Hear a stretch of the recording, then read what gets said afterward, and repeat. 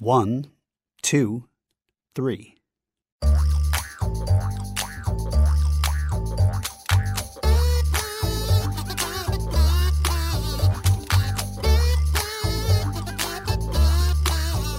Welcome to Three Song Stories, home of the song story, which we define as memories and stories brought forth by hearing songs that have become bound to times and places and people and emotions from our lives. Thanks for listening. I'm Mike Canary. Our guest this week is Jon Shain. Jon's a veteran singer-songwriter who combines improvised Piedmont blues with bluegrass, swing, and ragtime. He grew up in Haverhill, Massachusetts, where his family's business was a small textile dyeing company, and he worked in the factory for them during the summers throughout his teens. It was around that time he began to discover his love of American roots music and songwriting. He says he was specifically drawn to the narratives about regular people and themes of social justice. Jon studied American history at Duke University, and while there continued his musical journey by studying with jazz professor Paul Jeffrey and learning the Piedmont blues tradition firsthand by playing in Big Boy Henry's backing band. In 1989, he founded the Chapel Hill-based folk rock group Flying Mice and their spin-off group Wake. They released 4 CDs and played up and down the East Coast until the late 90s. He then went solo and has since released 10 albums of his own folk blues compositions. He was the 2019 winner of the International Blues Challenge in the solo duo category. His most recent solo disc, Gettin' Handy with the Blues, a tribute to the legacy of W.C. Handy, was released in 2018 and is coming out as a music book published by Mel Bay. He was in town the week before Hurricane Ian made landfall here in Southwest Florida to play a gig at the Americana Community Music Association in Fort Myers, so we had him come by the studio to talk to us about his life and his music and his 3-song stories. Hello there, Jon Shain. How are you? Doing all right. How about you? I'm doing very well. Welcome to Southwest Florida. I'm happy to be here. Have you been here before? I have. Yep. I've been in Fort Myers probably half dozen times. Playing for ACMA or similar shows? Yeah, usually ACMA or a house concert or something like that. How much of what you do is playing these kinds of house concerts these days? Well, if you had asked me that question before the pandemic, you'd have gotten a different answer, right? Explain what that means. Yeah, well, because the house concerts are really intimate. You get close, everybody's around, and many of the audience members are older. And so when the pandemic hit, that was like the first thing that was like, hey, we're not going to be doing this for a while, you know? Yeah. But I play a lot of house concerts as part of my touring and things. They're great shows. They're always, interactive with people right there. And they're attentive. Yeah, and they usually charge like $20, and so then the artist gets it all. Yeah. You play to the same crowd that you got nothing in a bar and make $1,000, Yeah, it's pretty sweet. So, okay, so what were you listening to on your way here today? Well, I came from Tampa, and so I was listening to the great community radio station that they've got way up there, right? That's WMNF. MNF, yes. Yep. Have you ever played any gigs for them? Seems like I could see you in their studio or on their Skipper Smokehouse scene or something. Yeah, no, I've done some on-air stuff there before playing. Last night I was in Tampa. I played at the New World Brewery. Okay. Yeah, it's a fun place, good place, good so people. You listened to them as far as you could, and then what? I did not go directly to another NPR station. At that point, I put on a CD, and I think it was an old Beth Orton CD from like the late 90s or something. I've just, so often I go out on the road, I listen to nothing but radio. But then you hit these holes, these geographical and so holes. By radio, you mean FM terrestrial radio. Oh, yeah. I know that everybody else is listening to XM Sirius or they're listening to their Spotify playlists and whatever. But I like an old man that I am, I guess, still love the radio, because everywhere you go, you hear the local news too. You know? You said you put a CD in. How many CDs do you carry in the car with you?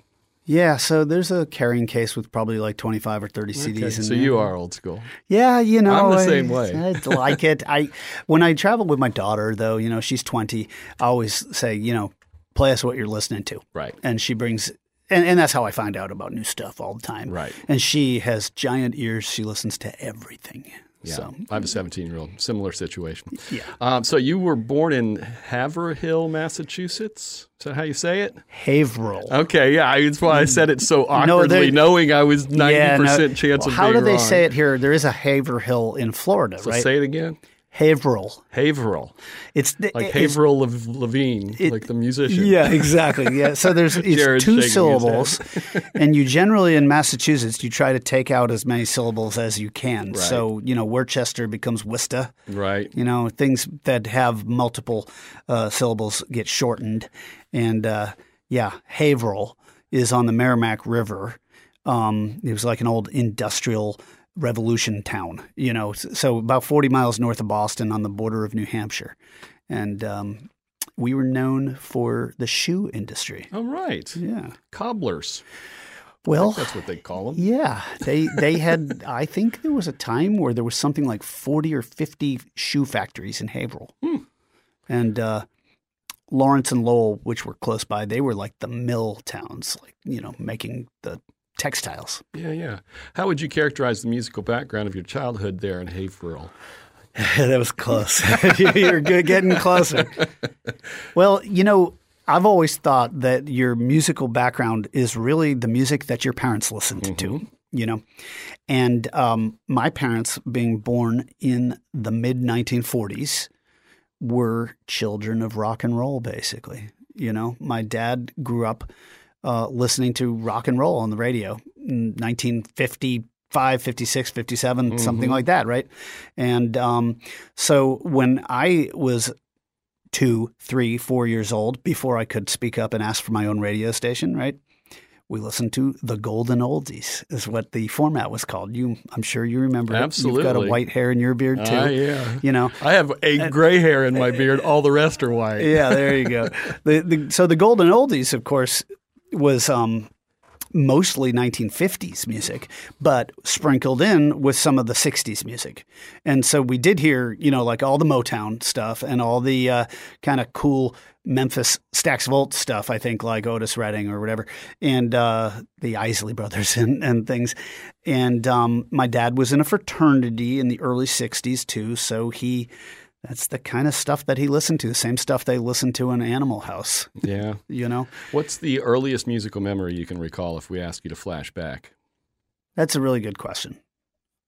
I mean, we used to also there were these classical concerts on the town green in Bradford, Mass., which is a part of Haverhill, really, where I can kind of remember being a very, very tiny child, like probably on a blanket with a little picnic listening to the band in the gazebo or whatever it was, because New England had all these little town greens and things like that.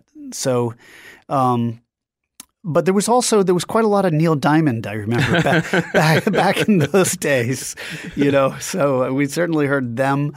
The stuff that was actually new at the time that I was a kid that we listened to was probably Simon and Garfunkel and very late Beatles and Neil Diamond and the stuff that was on AM radio. Right. Right. So you're a musician now, clearly. Were they instruments being played around you when you were a kid? Was that something that was part of sort of like your scene, your family scene, your friend scene? Not really. Well, so the first instrument I was really aware of was my dad had a beat-up cornet in the closet, which is a trumpet of sorts, right? And so we used to try to blow into that and make noise, and the mouthpiece was disgusting smelling. It was probably from the 1950s. And but then started to understand more that there was this music that was played on guitars and things like that. And I remember hearing The Who playing Pinball Wizard. And that was like the first song where I made the connection. That's a guitar doing right that. And so we used to take out the tennis rackets and pretend. My brother and I. My brother is like almost 2 years younger than me, and so we kind of did everything together. And we played our tennis racket guitars to Pinball Wizard, and then I would say it was around 4th or 5th grade. My friend Fran. He got an electric guitar for Christmas or something. And I'll never forget, it was a Univox, which was a Japanese-made copy of a Mosrite, which was a weird electric guitar where the horns of the cutaways were almost offset differently from the Fender. Huh. A very strange looking guitar. He had that and a little Fender Champ amplifier, tube amp. I don't think they had solid state, whatever back then. And he learned how to play on it. And I was like, I need one of these. I need one of these. So I got a guitar as a rental. My parents weren't really sure I was ready to commit. Stick with it, right? The Haverhill Music Center. And I rented this acoustic guitar. And the teacher, he asked me at the first lesson, what do you want to learn to play? And I was like, can you teach me dueling banjos? Because on your electric guitar? On the acoustic guitar. Oh, it was acoustic. Sorry. And he was like, yeah, we maybe got to learn a few things before then.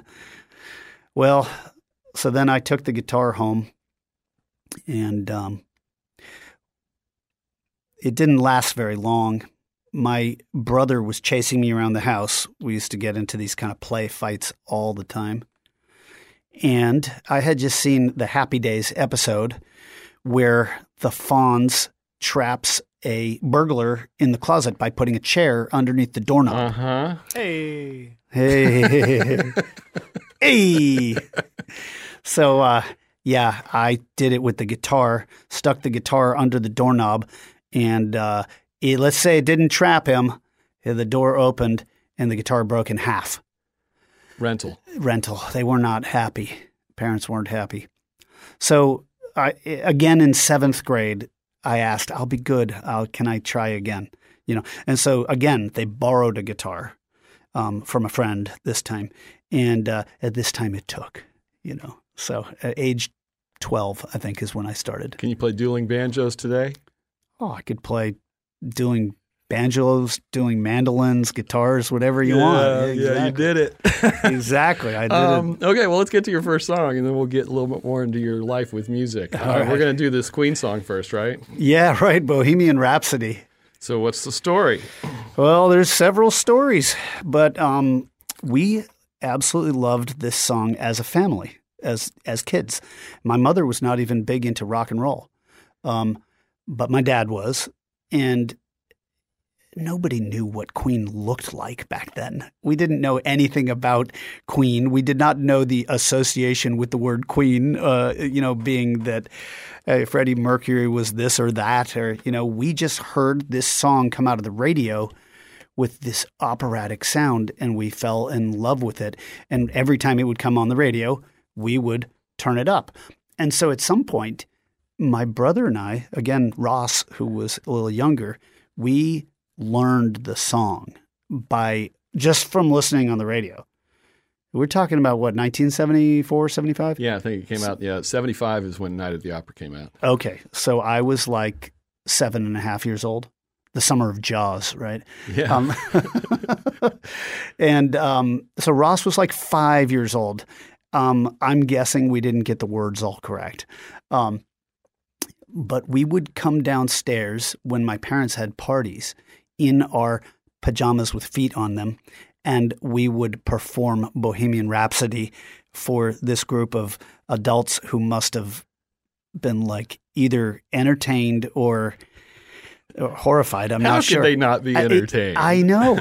And so we would do this, and I don't know. So we remembered all the lyrics to the songs at that age.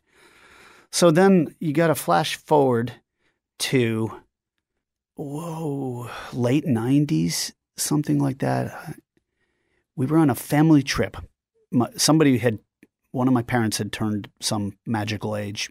Maybe it was 60, 50, I don't know, something like that. And they took the family to Italy, right? And we were all, this is me, my wife, my brother, his girlfriend, my sister, my parents, all in a van, like a 10-passenger van, trying to navigate the roads of Italy. And my brother started to have this feeling. It was like a pinched nerve in his chest or up here by his clavicle. And my mother, being the warrior that she was, convinced him that he was having a heart attack. And so we went into a hospital in Rome and had EKGs put on and everything like that. And eventually they found out he was just fine, right? But he felt terrible. And we had wasted 3 hours in Rome.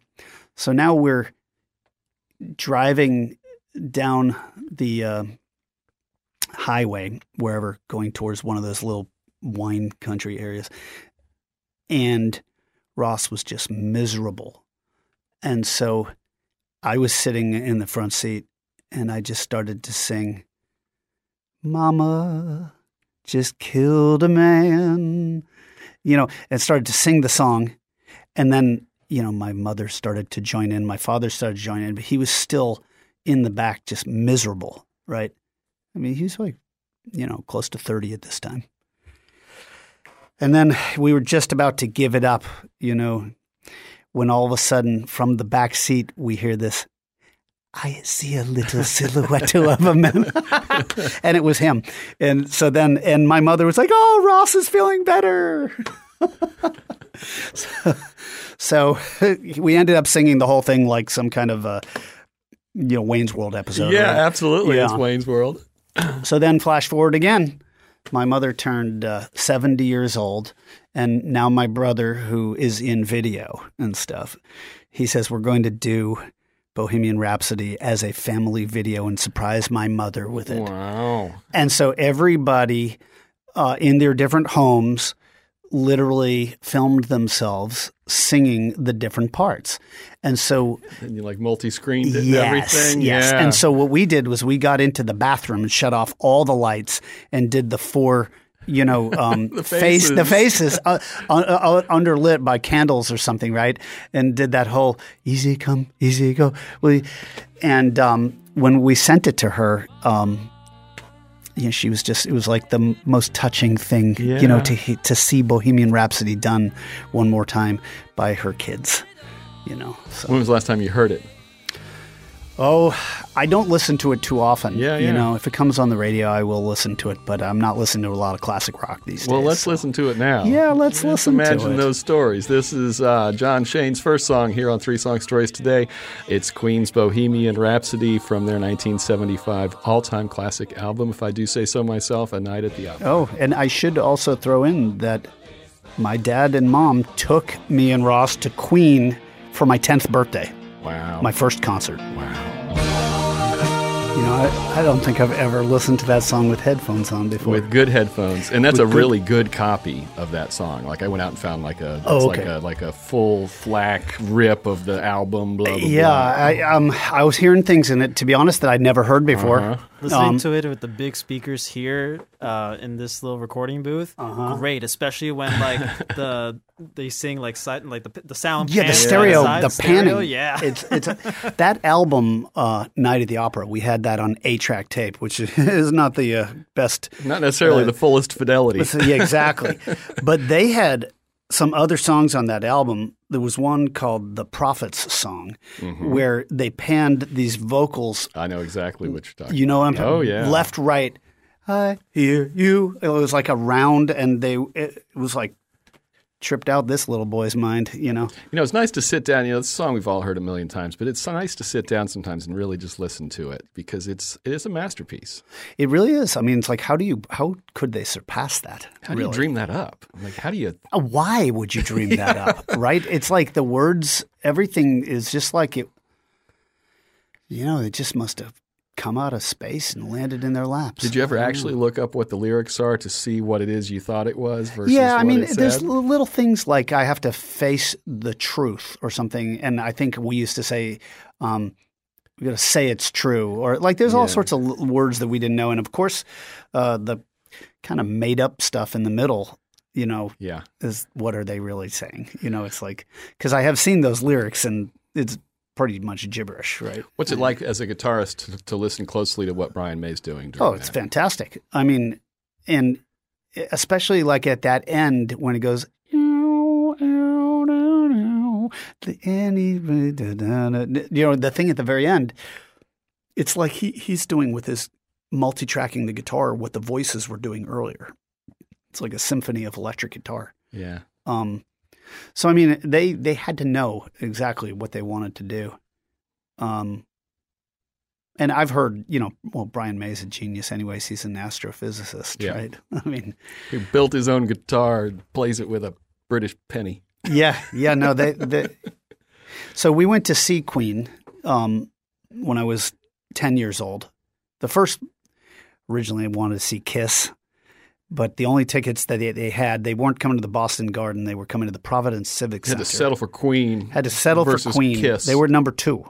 Kiss was number 1. It was about a year later that really the Beatles and the Rolling Stones would have eclipsed them for me. But at age 10, Kiss and Queen were pretty big. And we passed on the Kiss tickets because the only tickets they had were behind the stage. And behind the stage, you wouldn't see. You want to see Kiss. The lights, right? And the faces and the blood spitting and things, the fire and all that. I eventually did see Kiss when I was like 40 years old or something. And it was like terrible, I think they played around here recently. Yeah, I really? think within the last year. Well, they do a farewell tour like every year, right? Mainly like he just screams a lot.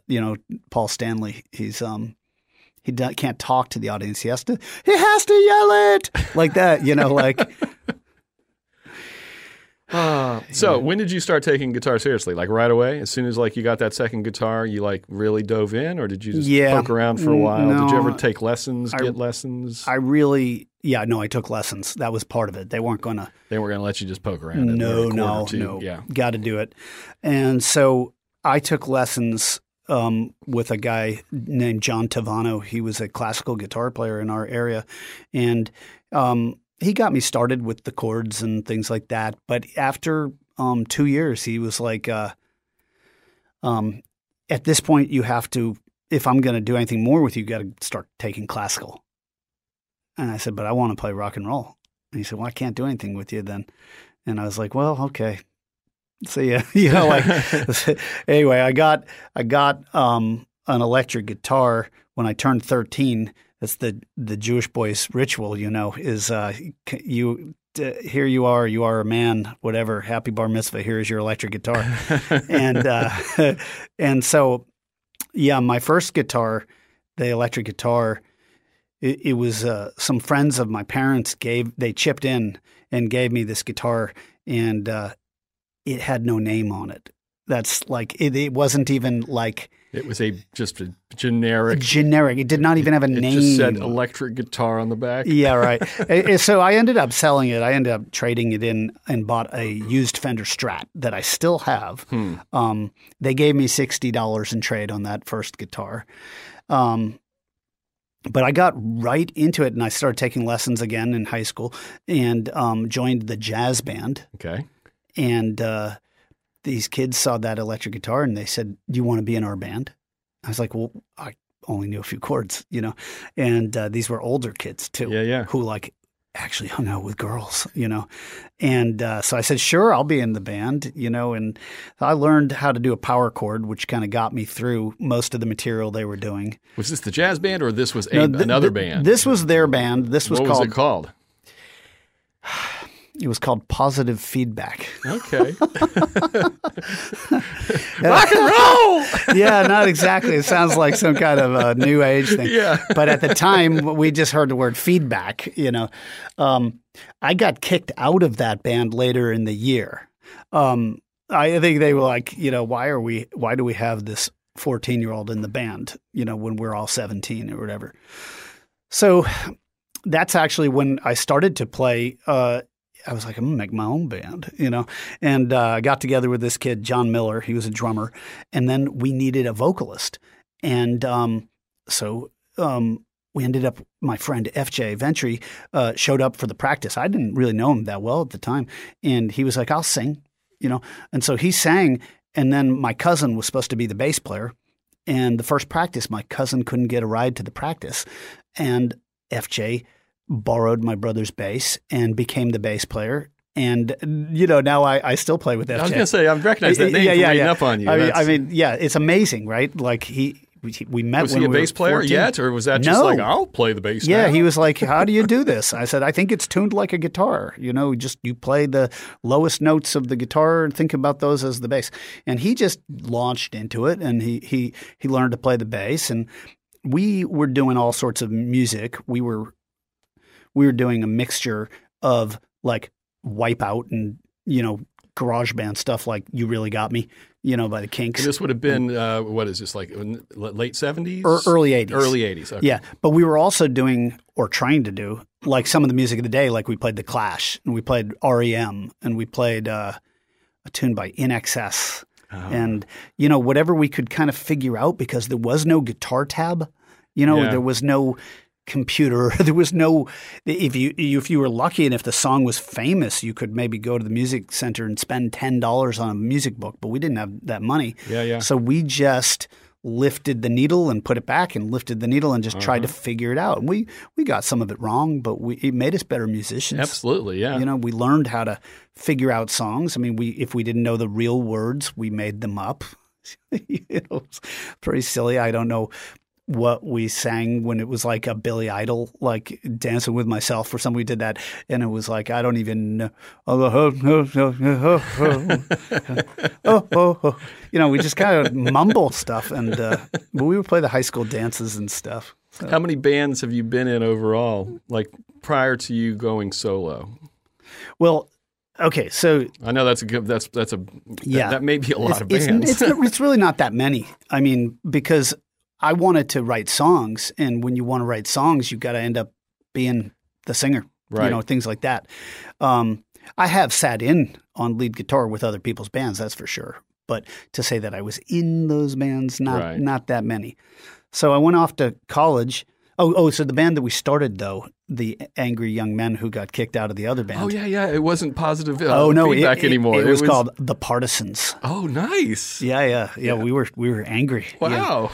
Yeah, The Partisans. That's a grown-up name for a high school band. Then we found out there was a Partisans UK. There was a punk band called The Partisans in England. But when I got to college, I joined some guys and gal who played bass. Dave Myers on guitar and Chris Coward on bass. Who played the drums was this guy Dave Regal, and we called ourselves the Blind Mice. And we played fraternity parties, and we played like psychedelic stuff, like played the Grateful Dead. Did that precede the Flying Mice? Exactly. Okay. Yeah. And we played the Velvet Underground, and we played a few originals, but it was really just this dirty psychedelic sound. I just, how certain sounds, they have smells associated with them. And the sound of our band was the smell of malt liquor that had been like drying on a floor for a few days. Understood. Yeah. So getting something out of your system, were you with that band? I know. Yeah, we were just, I don't know how much of it I can talk about right here. Well, but, that's okay. We did not take things too seriously. And so then, the Flying Mice began when the next bass player, John Whitehead, he was also a Massachusetts guy. He and I started to play these duo shows, acoustic guitar and bass, kind of like Hot Tuna. And we actually covered a lot of Hot Tuna and a lot of Taj Mahal, and it was just like acoustic blues, And so we called ourselves the Flying Mice so that people would kind of associate the mice part of it. Yeah. And then that band got more serious. We got a drummer. We ended up as a 4-piece kind of a rock band with a lot of folk and blues and bluegrass influences. And we did pretty well. I mean, we toured for years, and we didn't make a lot of money, but I remember one year we did like 150 shows. How long until when were those bands playing? Yeah, so Flying Mice started in 89 and went till 96. Okay. And we toured all over the place. In Florida, we would have played in Gainesville. Did you ever play Spirit of Swanee? Magfest? I listened to Was it there then? Well, Magfest was at Spirit of Swanee in Swanee County. Yeah, that was Magfest, Springfest. back in the early 90s? No, I didn't start going until the mid to late 90s. Oh, yeah. So but I listened to some of your Flying Mice, and I was like, I could hear that at Magfest. Totally. Yeah. We didn't come down to Florida a lot of times before we broke up. We would go up north to the Northeast, and we played a ton of towns that had colleges, like in Virginia, North Carolina, South Carolina, like places like where Boone, North Carolina. That's where my sister went to college. Appalachian. She went to Lees McRae. Oh, Lees McRae in Banner Elk. Right up the road from Boone. We played in Banner Elk. Yeah, I mean, wherever young people congregated. She may have seen you then because she was there in the early 90s. You'll have to ask her. We played a place called the Elk Rack. And, okay, I'm gonna ask for Megan. Banner Elk. But it was kind of like just this crappy sports bar. So we used to call it El Crack.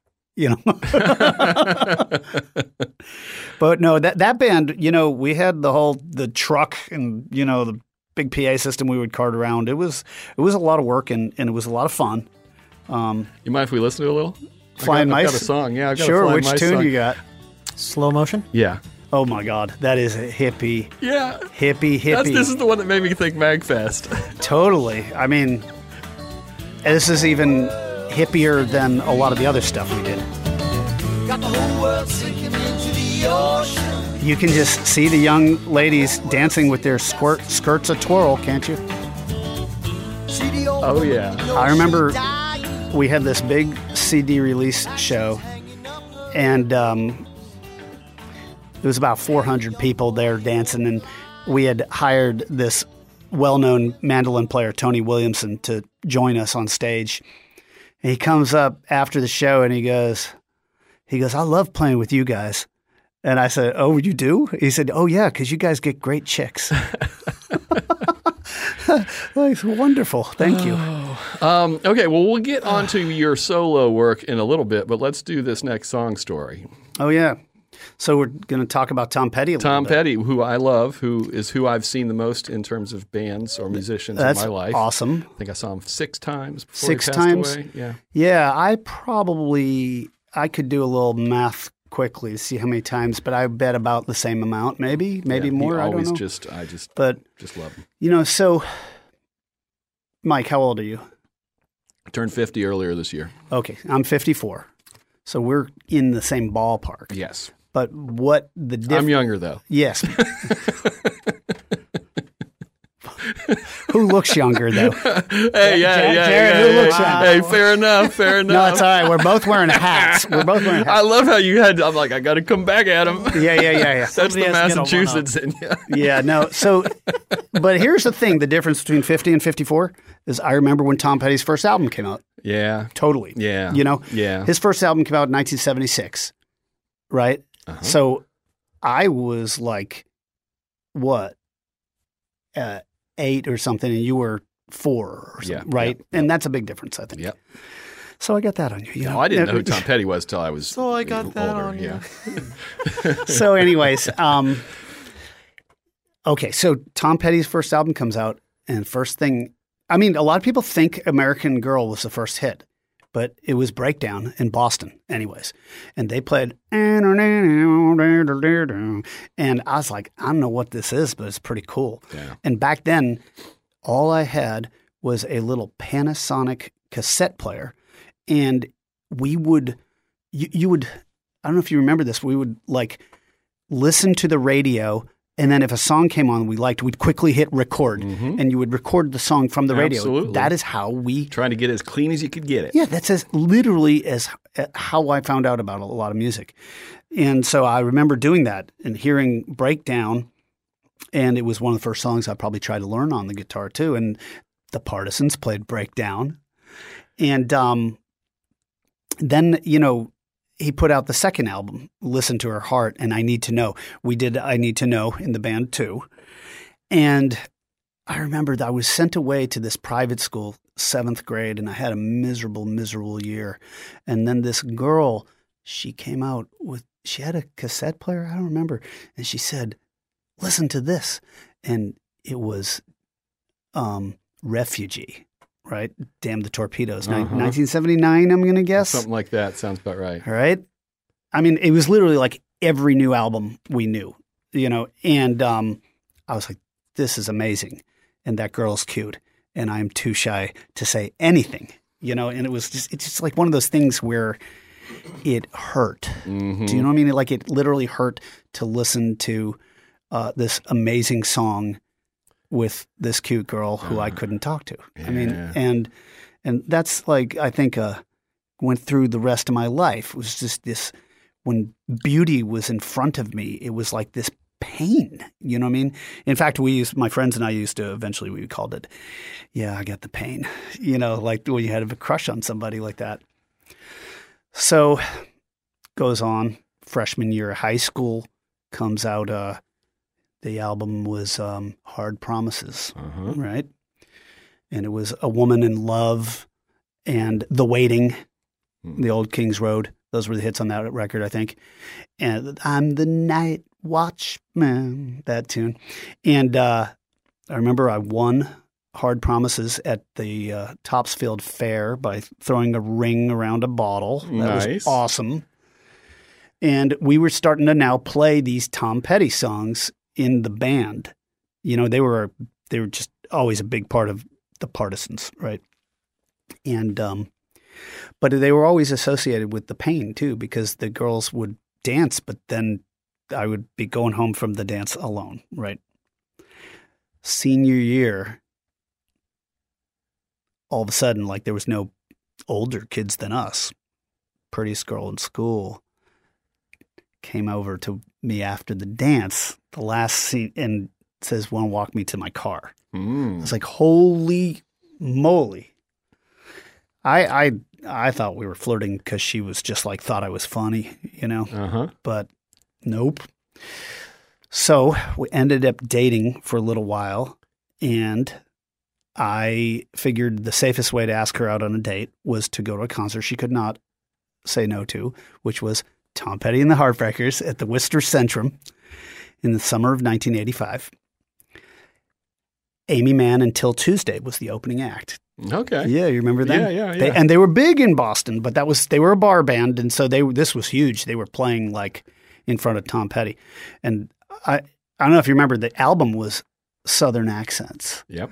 And he came out with this huge Confederate flag too in that tour, which was like, I think if he did that today, he would be excommunicated, right? That wouldn't age well. But no, in 1985, it was like, it was okay. I think there was a video for that too. But the main thing about that was like, all of a sudden Tom Petty was starting to work for me. Do you know what I mean? The pain was no longer quite there. It was like, oh, this really pretty girl likes me. I thought, well, maybe I'm growing up a little bit. Tom Petty's doing okay, right?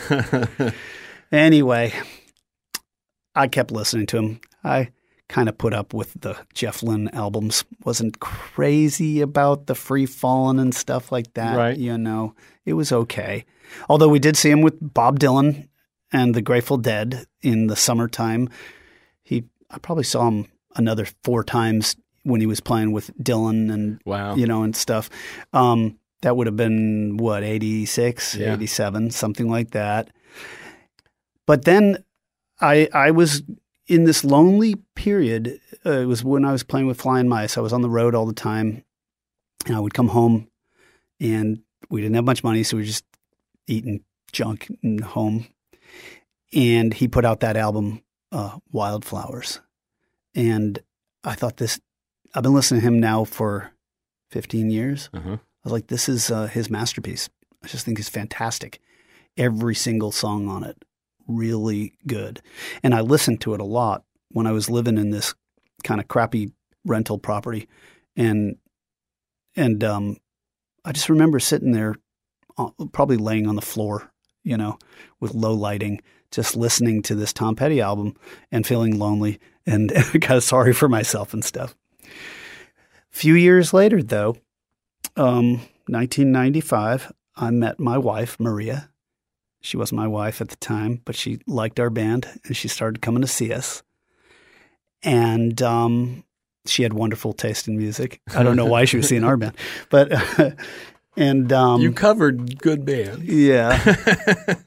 Yeah. And then we were getting married in 1997. And we said, well, what are you going to walk down the aisle to? You know? And I said, how would you feel about walking down the aisle to Wildflowers by Tom Petty? You know? And she said, I love that song. Sure. And so I had some friends. It wasn't like a recorded version. I have friends because they're all musicians, you know, and they played the thing, you know, while she came in. And, you know, if you listen to the words to that song, I'm sure you said you're a big Petty fan. Yeah, yeah. That song is such a beautiful sentiment. And it reminds me of Dylan's Forever Young because, and I think they may have both been written for daughters, you know? And now that I've got a daughter, it almost makes me tear up thinking about it because it's like you're wishing the best thing in the world for that person. And what that is freedom. So, you know, there's so many love songs where the person's trying to hang on to somebody and they can come across as syrupy and smothery almost, you know. And with Wildflowers, you belong on a boat out at sea, like far away. You know, he's not even saying, I need to be there with you, right? He's saying, I want for you to feel your wind in your own sails, you know. And when we got married, you know, Maria and I, we were not real young. We were like 30. She was 35, I think. And she was a very independent person already. She did not need to be in a kind of a sticky, gluey, clingy relationship. And I remember we had a poem that was also read in the wedding, and it was by Rilke. And it talked about a wonderful, I can't remember the words of it, but it was like talking about how a relationship can grow strong when there's space between the two people, you know? And, you know, I don't know, I just thought it was a beautiful sentiment to have Maria get married to a song that was about freedom. Yeah. You know. You want to listen to it? Yeah. I love this song. It might be my favorite Tom Petty song. Yeah. I just love the brightness of those guitars at the beginning. Oh, yeah. It's beautiful. This is Jon Shain's second song on this week's episode of Three Song Stories. This is Wildflowers by Tom Petty off his 1994 album of the same name. You belong somewhere you feel free. You ever just play that with, you know, acoustically yourself and sing it to her? Yeah, no, you got your guitar. You want to hear it? No, I put where'd the cable? I mean, I played it before. You know, it's like I think it's cable way up here, or maybe it's even higher, right? How's it? I used to know it. Oh, I'm tuned in a different tuning. Can't do it. So, but a few years ago, though, I played it. There was when Tom passed away in Chapel Hill, there was a big tribute show to him where a lot of the local musicians got together and played Tom Petty songs. And so they had like these 3 different bands that were responsible for doing probably 8 or 10 songs apiece.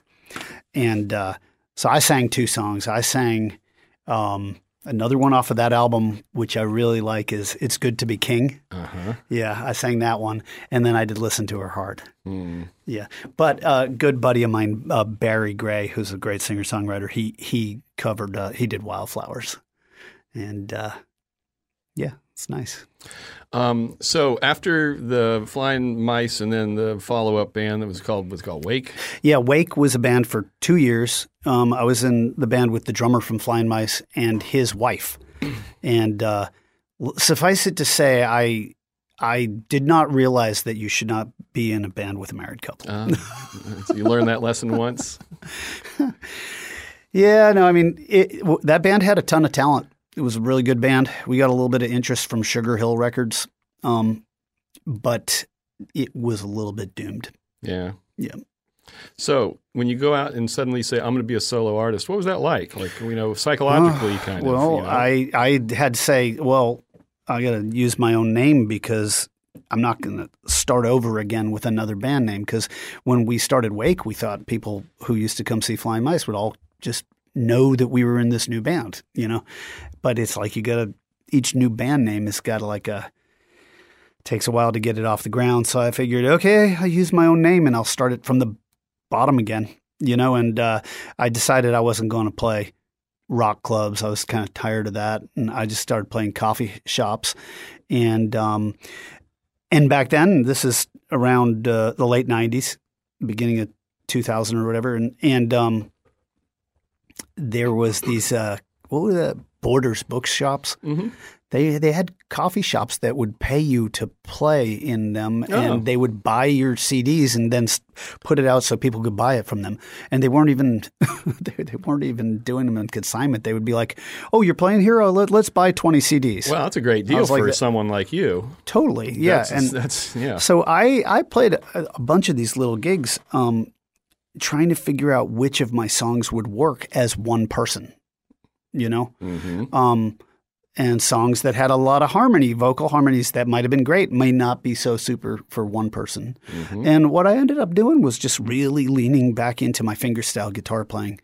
Because I figure if you're going to be a solo guitar player, singer-songwriter, you need to have a second voice that you can do. Some people do that with their harmonica around their neck or whatever, and some people just become much better finger pickers, and my favorite people like that, like Richard Thompson or Jorma Kaukonen, or I don't know, who's another great one?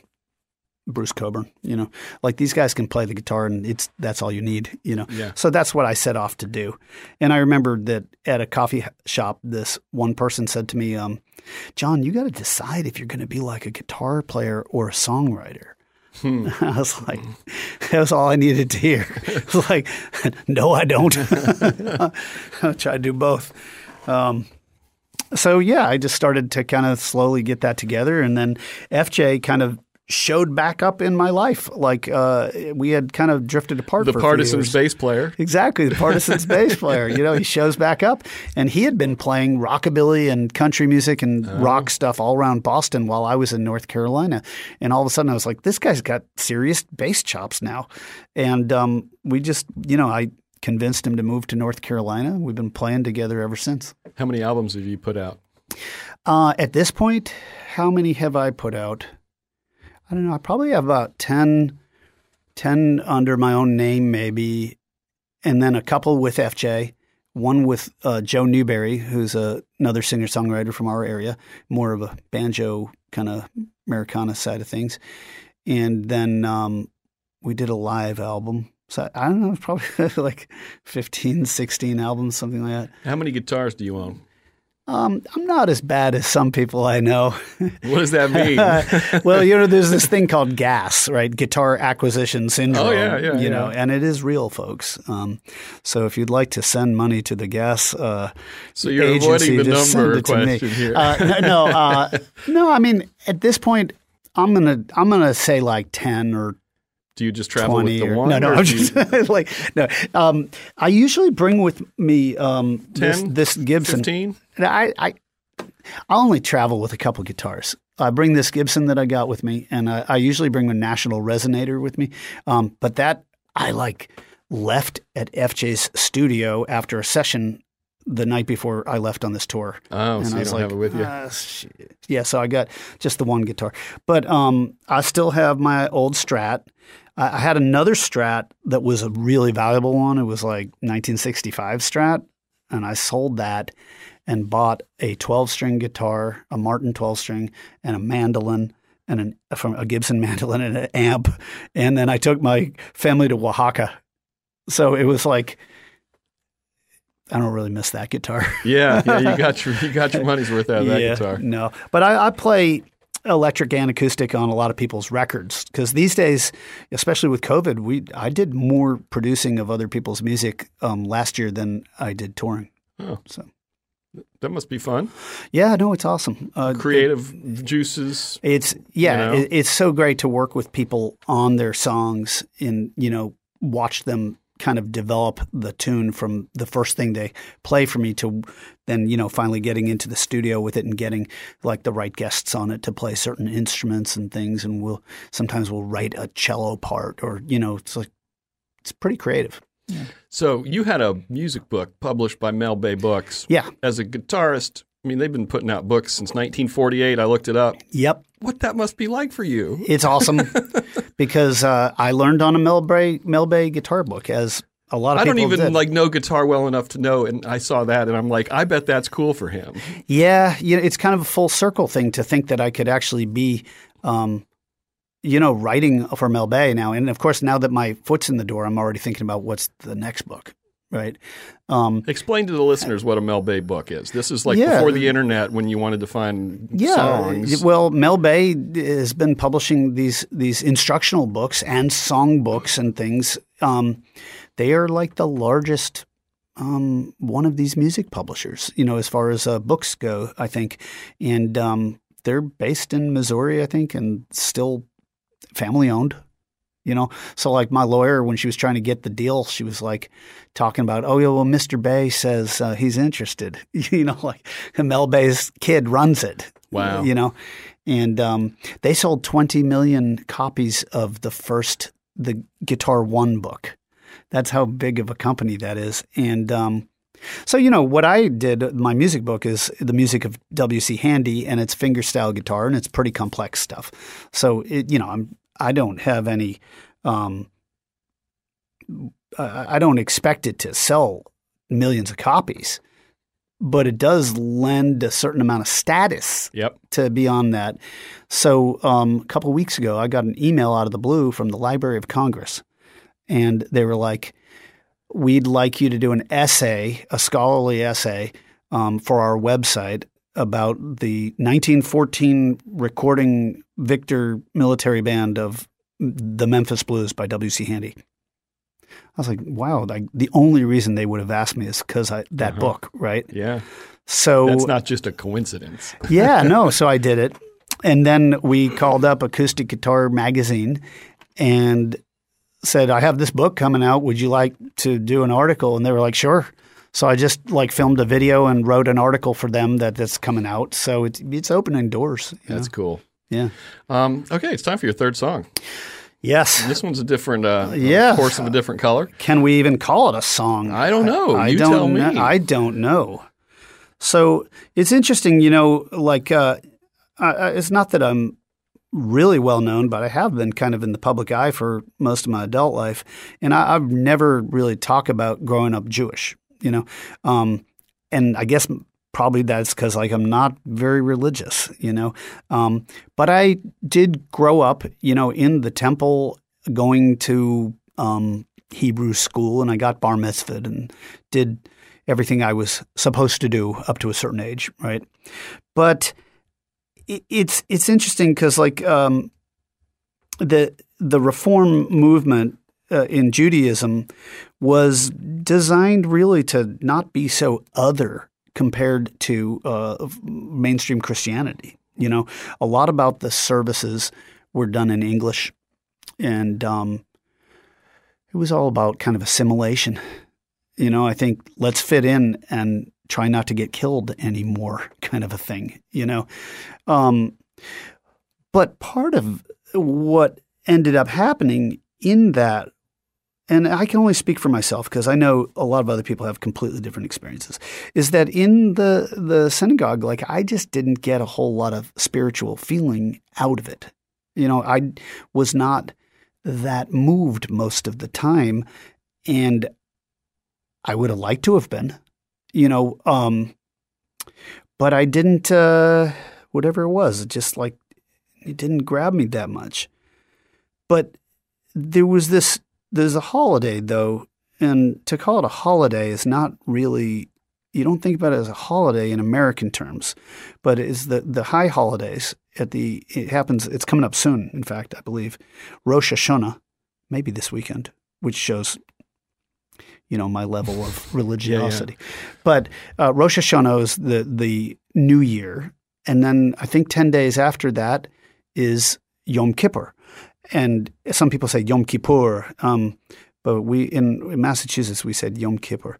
And that is called the Day of Atonement. And it's a really serious day. And so to call it a holiday is weird because you fast, you don't eat. And we would walk to the temple that day too from our house.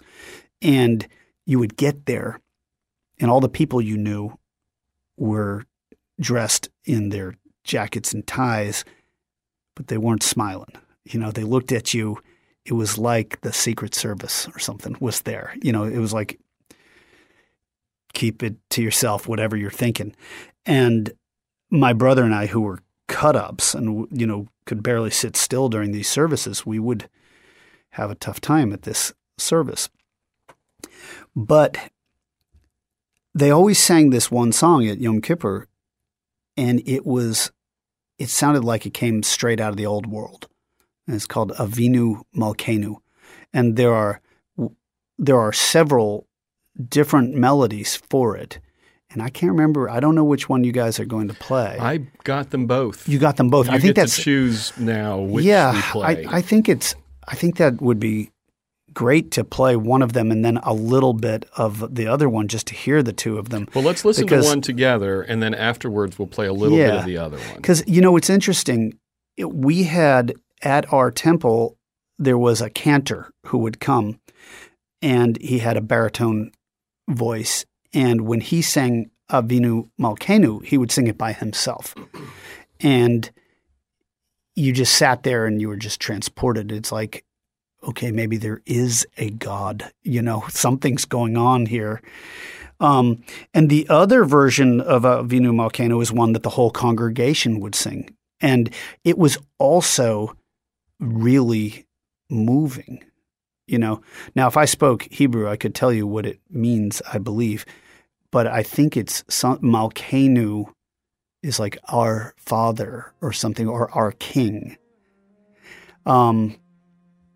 And it's basically asking to be forgiven, and to atone on this holiday. So it's a very serious holiday, and I don't know. It was like the day of the year where we had to straighten up and fly right, and it's just a haunting melody, and being Jewish or not being Jewish, I think anybody would be moved by it.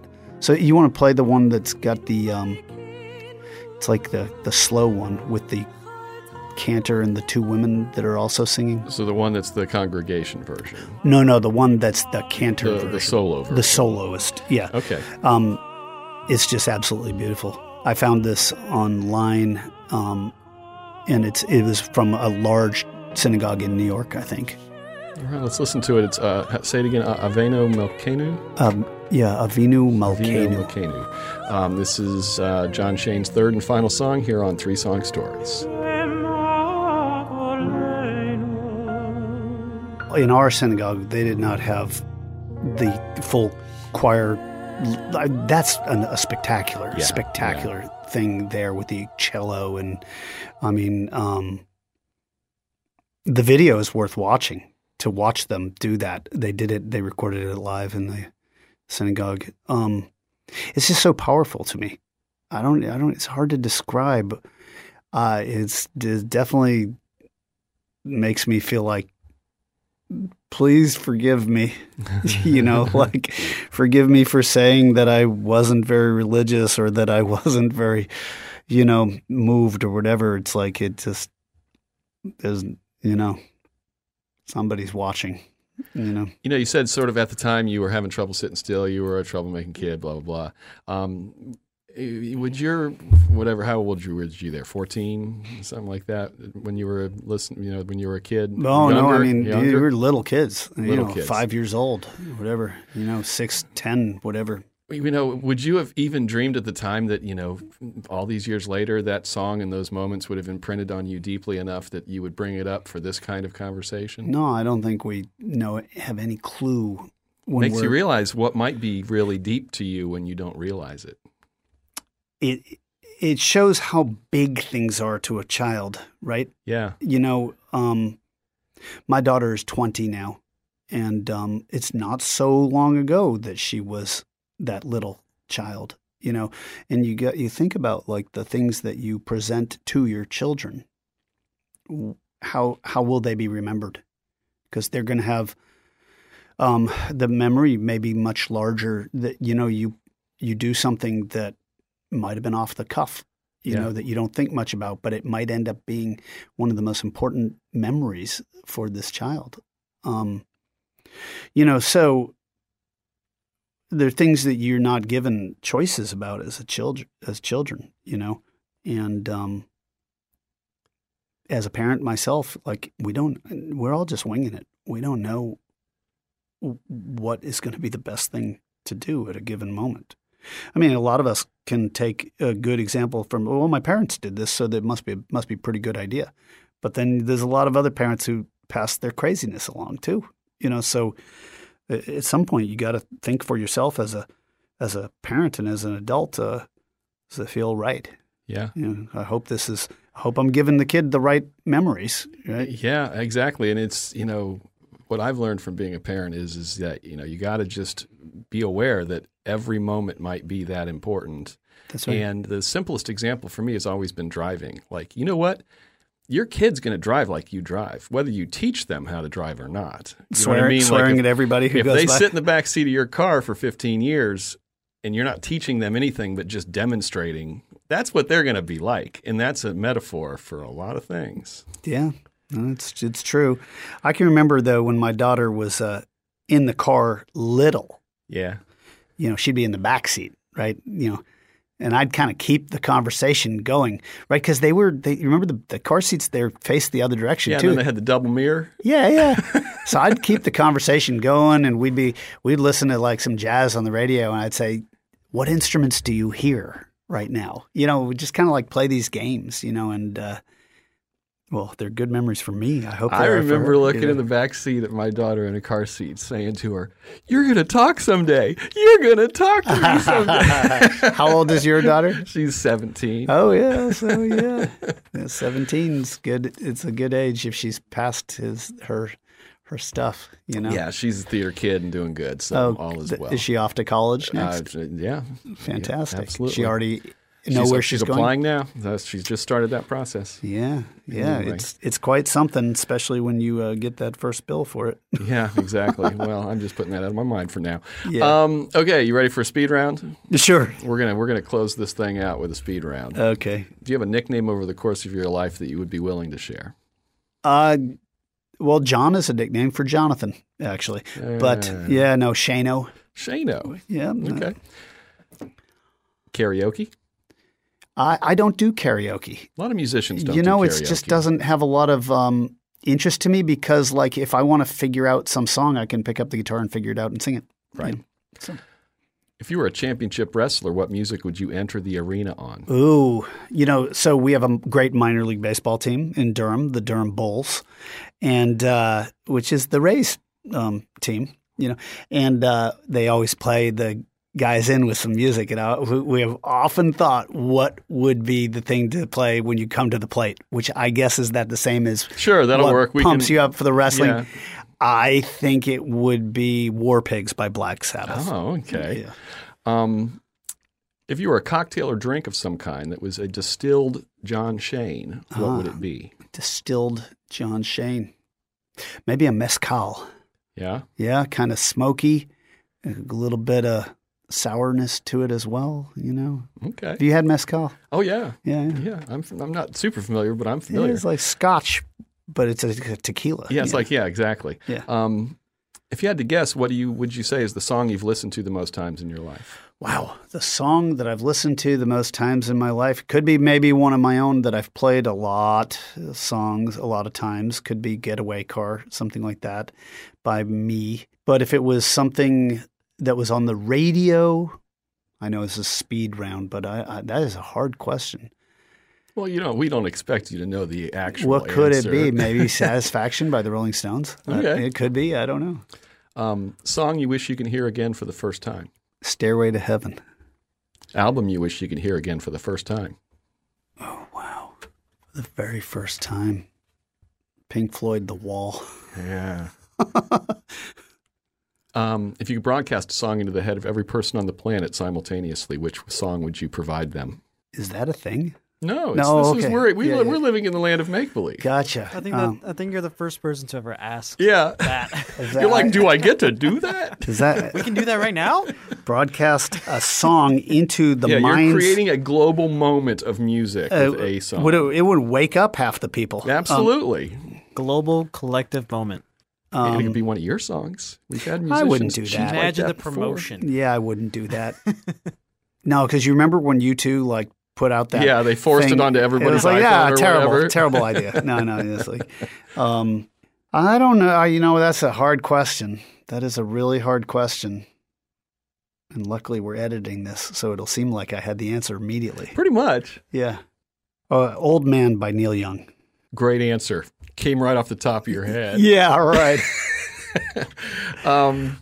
What would your 14-year-old self think of who you are with us today?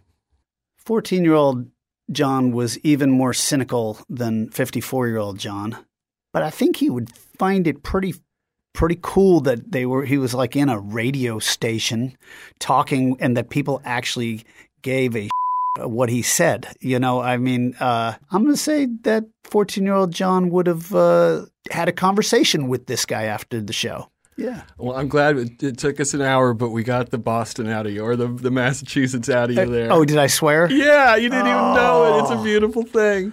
Oh, but they don't know which word you used. You might have said stinker. Stinker. Stinka. Stinka. Okay, Yeah. Okay, John, it's time for you to recommend your 3 people. Okay.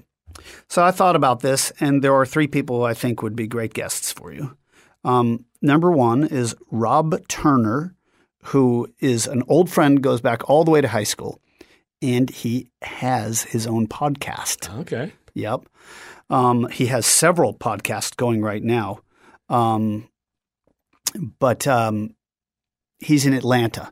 And because he is a host and asks a lot of questions, I think he would be a fantastic guest. And if he makes podcasts, then he'll have the technology for us to make this happen remotely super easily. So Yes. And he would, if we called him up, he would love to do it. And and the other thing is, music is his whole life. He has devoted his whole life to music, not as a musician, as somebody who goes to see shows. Huh. You know how you said you saw Tom Petty 6 times and it was the most? Yeah. I bet he has seen Tom Petty 40 times, but he's like seen the Grateful Dead 400 Right. times. 40 isn't even in his top 10. Oh, yeah. He's like, if you said, how many times have you seen Van Morrison? He'll say, 20 times. Branford Marsalis, 16 times. It's like, he just, yeah. Lives for it. And so to choose songs to tell stories by, he'd be fantastic. Cool. Yeah. Okay. Number 2 is a singer-songwriter who I've had the good fortune to be friends with and work with in the studio. Her name is Penny Sandbeck, and she lives in Newport News, Virginia. And she grew up in the South, but she spent a lot of time like in England and living up north, and her accent still is very Southern, but her worldview is quite worldly. And I think she would be a fascinating person to have the stories go along with the songs. Okay. She's just a lot of fun. And the third person, I'm going to give a shout out to my buddy FJ Ventry, who lives in Chapel Hill and owns the studio, Good Luck Studio, where we produce other artists and ourselves.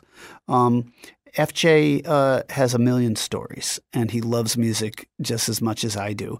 And I guarantee you his song choices will not end up being the same. Well, do your best to really help us get in touch with them, because I'm going to tell them all. Great, I want to get them on, and you've done it. You've made it through the end here. Okay, our weird little wild ride. Do you have any final thoughts you want to give us?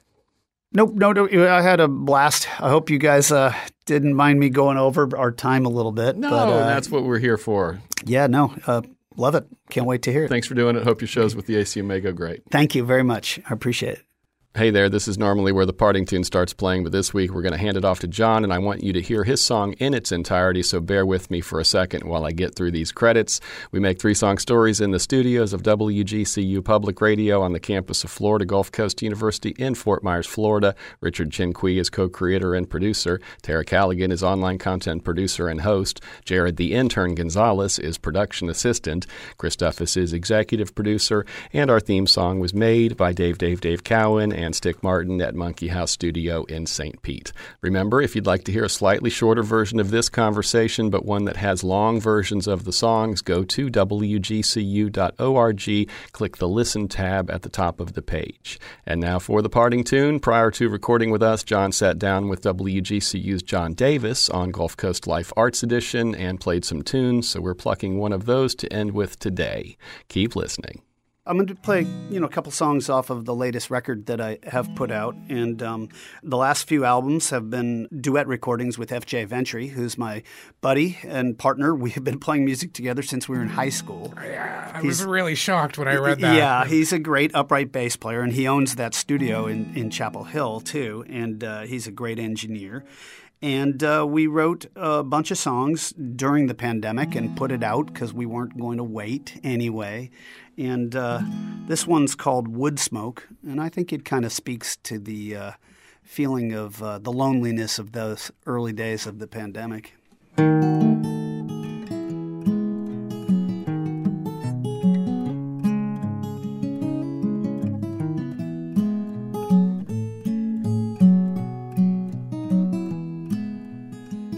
I'd like to sit again by a campfire with you,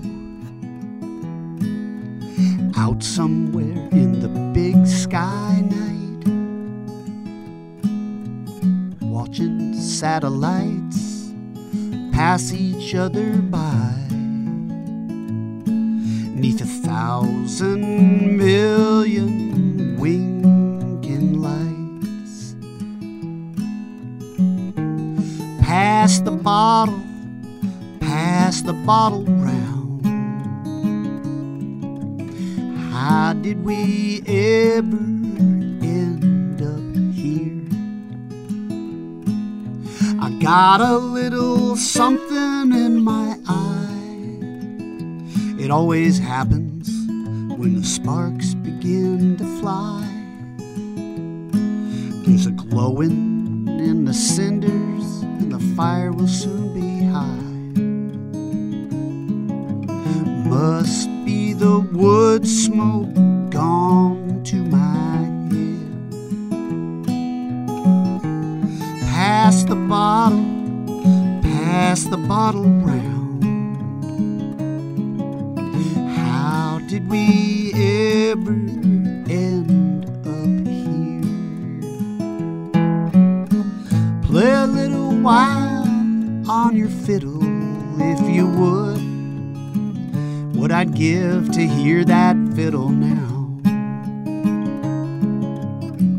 Play a little while on your fiddle, if you would. What I'd give, what I'd give.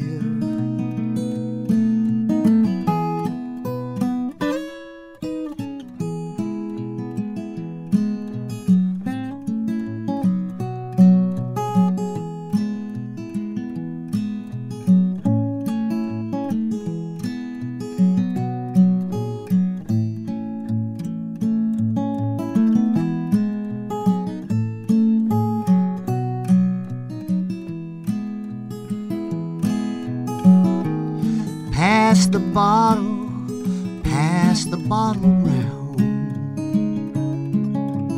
How did we ever end up here? Next time on 3-Song Stories. I hope you don't want me to sing.